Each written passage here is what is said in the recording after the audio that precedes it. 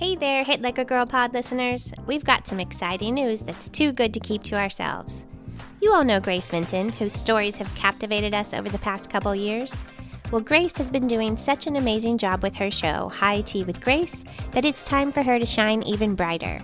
Yes, you heard that right. High Tea with Grace has graduated to its own show with its own brand new RSS feed. While we've loved sharing Grace's episodes as special bonuses on the Hit Like a Girl pod, it's now time to give Grace the spotlight she deserves. So what does that mean for you? To continue enjoying the compelling stories and insights from Grace, head over to your favorite podcast platform and hit that subscribe button for High Tea with Grace. Trust us, you don't want to miss out on what she has in store.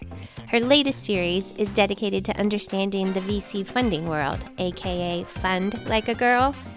Thank you for supporting us, and let's show some love for Grace on her exciting new journey. Remember, search for High Tea with Grace and subscribe today.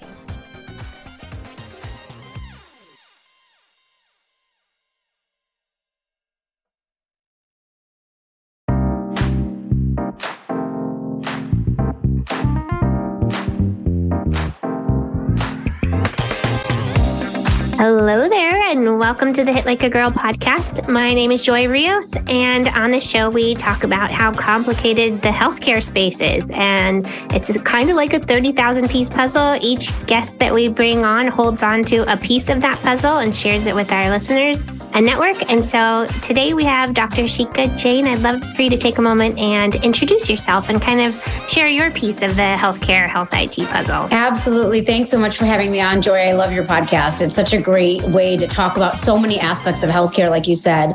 So as you mentioned, my name is Dr. Shikha Jain. I am a medical oncologist at the University of Illinois in Chicago. I'm an associate professor with tenure, and my multiple other hats that I wear. I'm also our director of communication strategies for our cancer center. So I do a lot in the public health messaging space.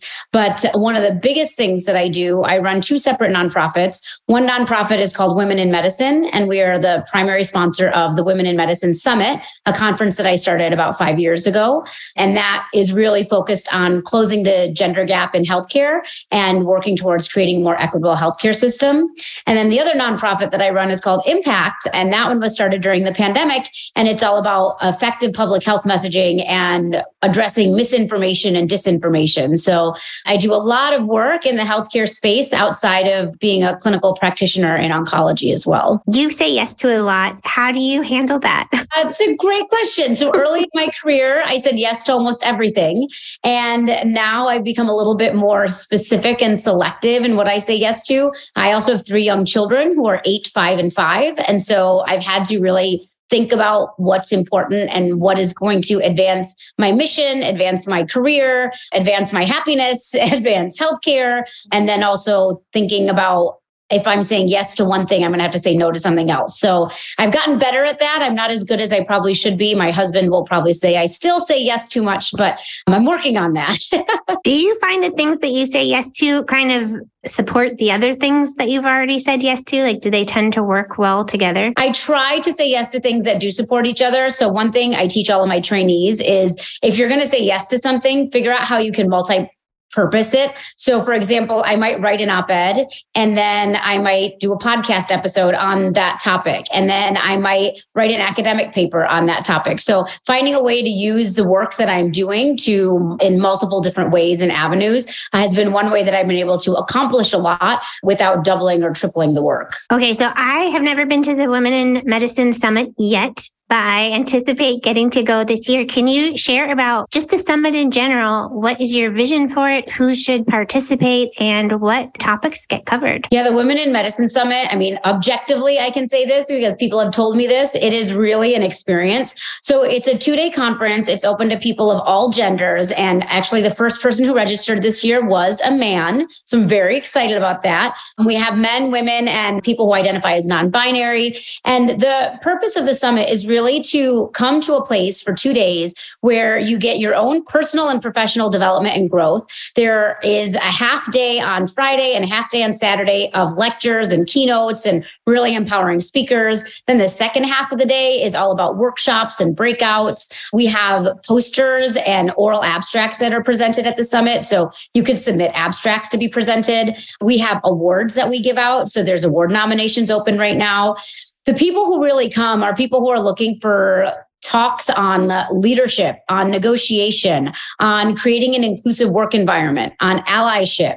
We have talks on gaslighting versus imposter syndrome. How can you tell which you're facing? We have stuff on writing in medicine and media in medicine and getting your voice out there. So it really encompasses anybody who's in the healthcare space. It encompasses anything you could want to figure out. If you want to stay in clinical medicine, do you want to start a side gig? Do you want to start a podcast?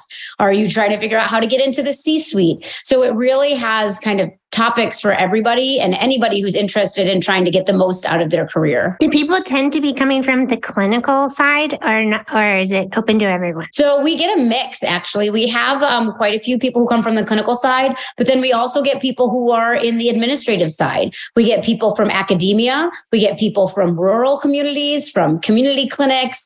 We get people from the military. So we have a really diverse group of attendees who come every year. I tell people we have people from like the pre-medical students all the way up to people who've retired from medicine. We have the C-suite all the way down to like residents and fellows. So it's really an amazing opportunity to network and connect with people from across the healthcare space, which is really unique because a lot of conferences don't really provide that level of opportunity. And for those, especially who are junior, it can help you create networks to help you advance your career. And for those who are more senior, it can help you find networks to figure out what should I do next, or how can I mentor the next generation, or I'm already in the C-suite. What do I do when I go to my next step? I love all of that. Now, you touched on something a minute ago, just around like gaslighting versus imposter syndrome. Do you know how to tell the difference? And can you share that with our listeners? So I'm not going to give away the breakout session, okay, but it's really hard. You know, we talk about gaslighting where people use these tactics of kind of blaming the victim, or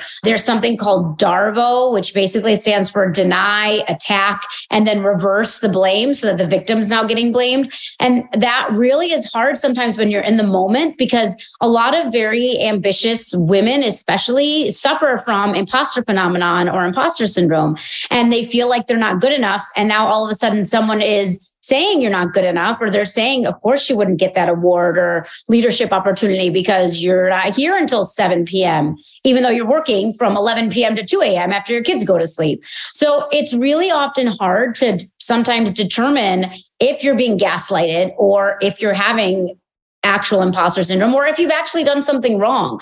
So what I tell people, it's hard to step outside your own body and figure out what you're dealing with. So the best way I have found to deal with it is I ask an objective party. So I ask somebody who's not me. It could be a friend, it could be a colleague, and I will say, this is what happened. Am I overreacting? Should I be upset? Should I not be upset? Do I need to change something? And that has been really helpful for me, because until recently, I would blame myself. Hands down, if somebody said something, it was my fault. I definitely did something wrong. I'm obviously the problem. What do I need to do to fix it? It's only after I started talking to other people and kind of reflecting with other people and using them as a resource that I began to realize sometimes when I was being attacked, it wasn't because I had done something wrong. It's because the other person was gaslighting me, and then which fed into my imposter phenomenon, which then fed into me feeling like I wasn't good enough even more. And it's just this endless cycle. Do you think that people are aware and conscious of them being gaslighters? Like, is that like, they're not going through that acronym of like, am I making sure that that person, you know what I mean? Like, is it that conscious, or is it something that behavior that people just are totally unconscious and it's learned and they're rewarded for it somehow? We see it outside of healthcare as well. But the sad thing is the way the healthcare system has been set up, it's such a hierarchical structure, and the culture of healthcare can be really toxic. If you think about it, the healthcare system was created before women were in the workforce.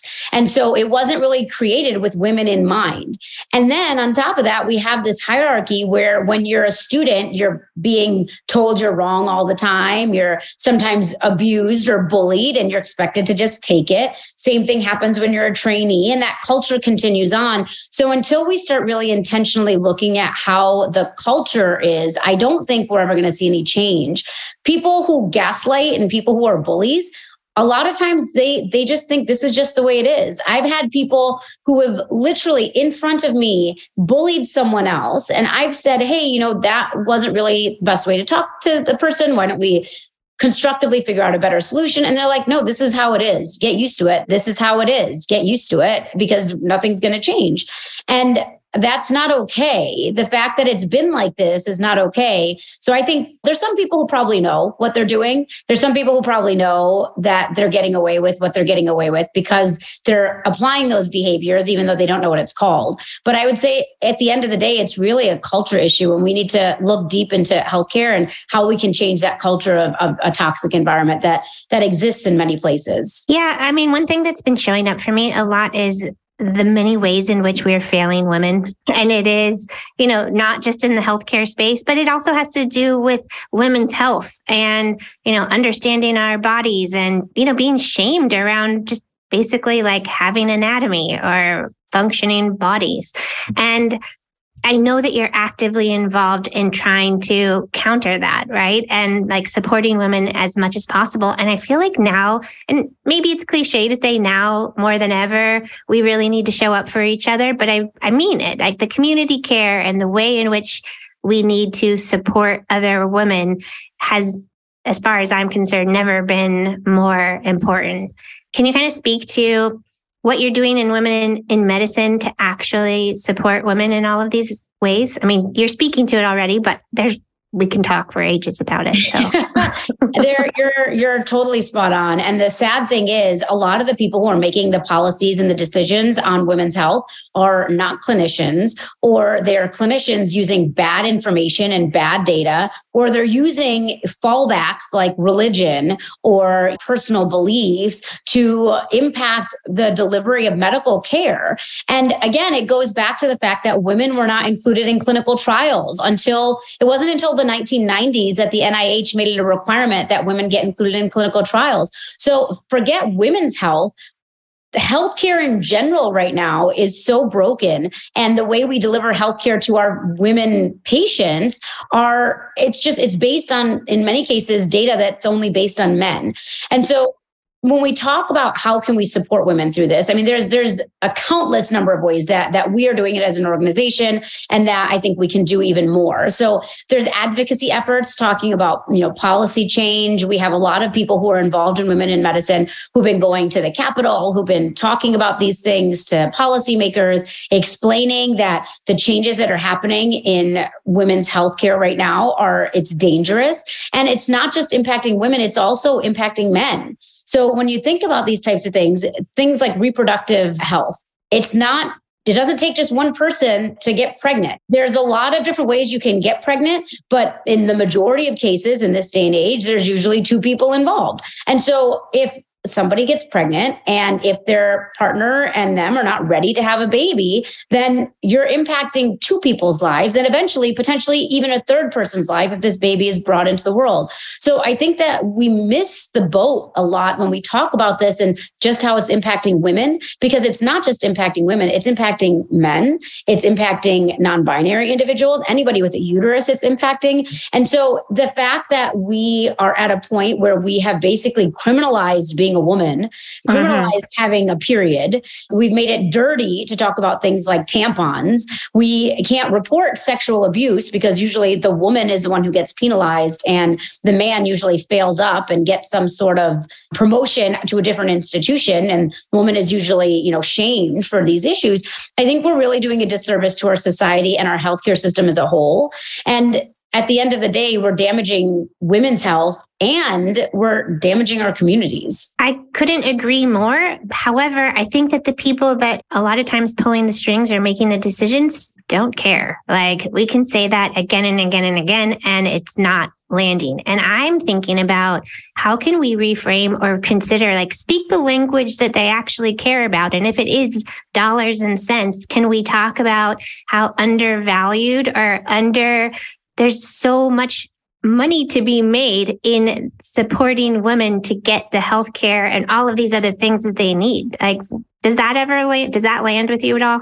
1000%. I mean, there's all these memes out there on social media about, how politicians will have force a woman to give birth. So they're, force a birth, and then they're not going to provide any parental leave if the person has a job. And then they lose their job. Now, all of a sudden they don't have an income. They can't pay for this person that they brought into the world. So it damages our economy by not providing parental leave, by not providing lactation services, by not providing childcare, by not providing ways. If you're going to force somebody to bring a child into the world, then you also need to be responsible for this child when they come into the world. It doesn't make sense economically for us to say you must give birth, but then you're on your own. And it just damages our economy because now we have people who have to take time off work, but they're not supported. They lose their job. Now they're potentially going into the welfare system. I mean, there's so many different ways that financially it makes sense to support women and support women's health.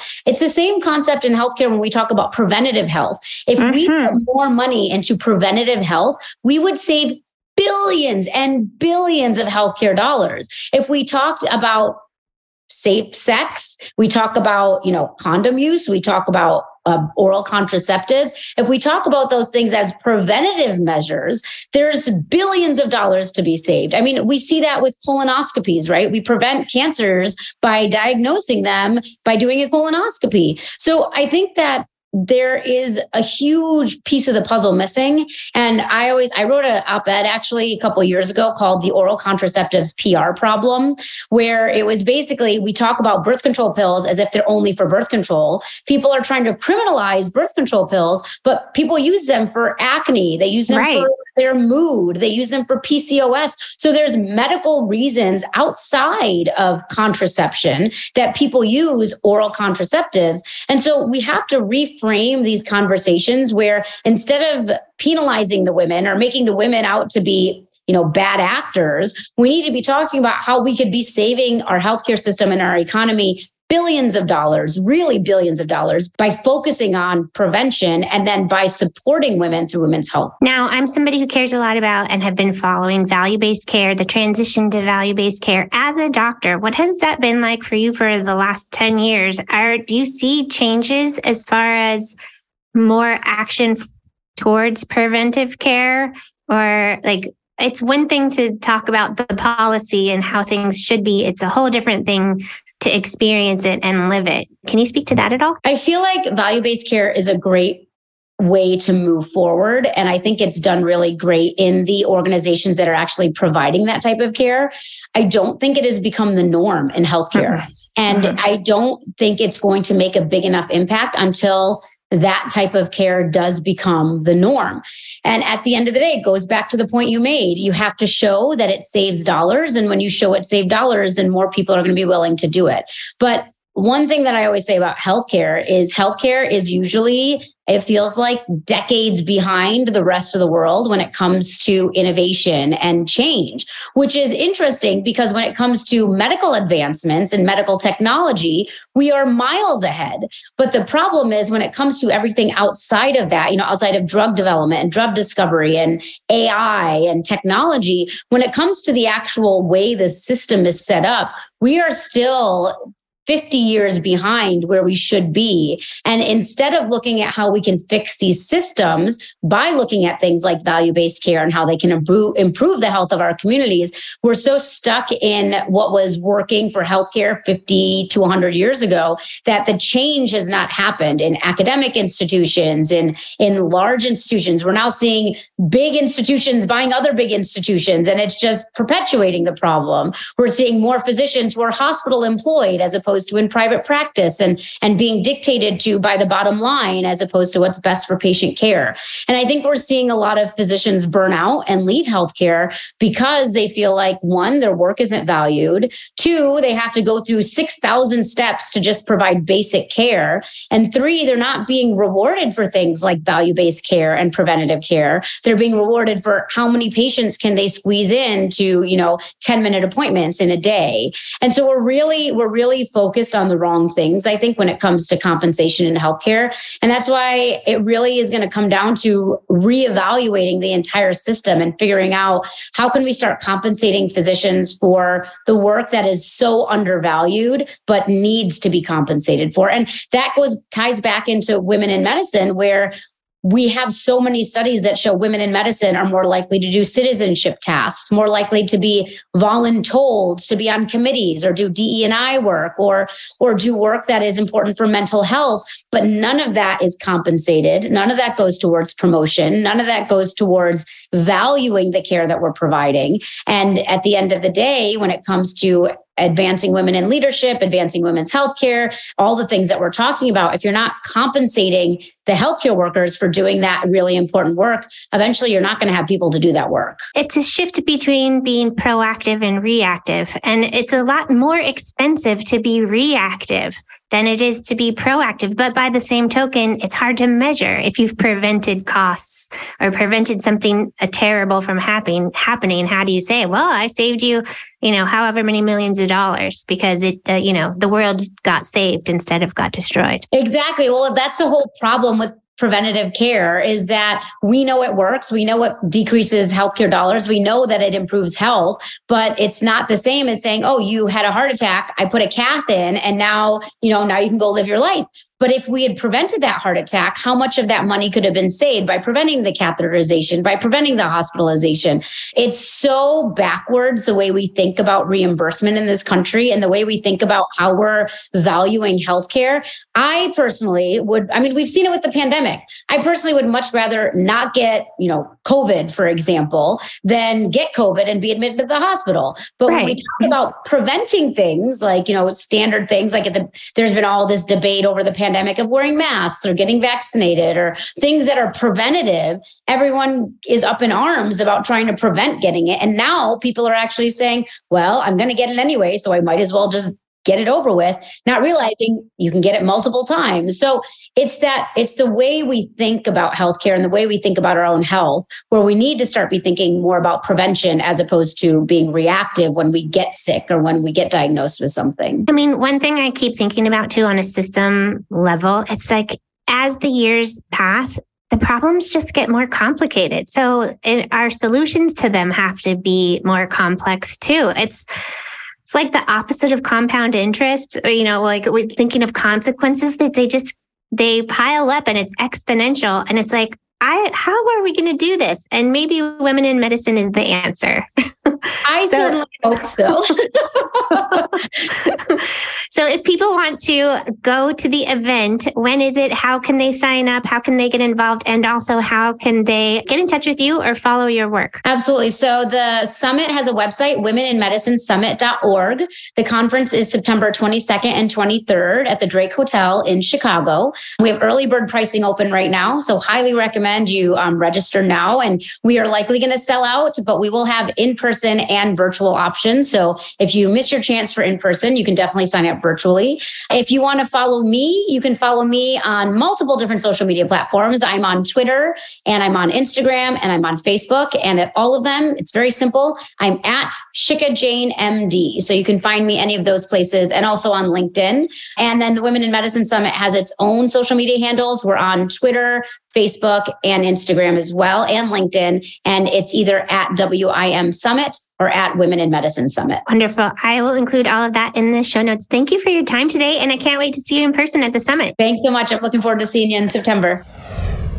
Thanks for listening. You can learn more about us or this guest by going to our website or visiting us on any of the socials with the handle Hit Like a Girl Pod. Thanks again. See you soon. Again, thank you so much for listening to the Hit Like a Girl podcast. I am truly grateful for you, and I'm wondering if you could do me a quick favor. Would you be willing to follow or subscribe to this podcast, or maybe leave us a rating or review? Or if you're feeling extra generous, would you share this episode on your Instagram stories or with a friend? All those things help us podcasters out so much. I'm the show's host, Joy Rios, and I'll see you next time.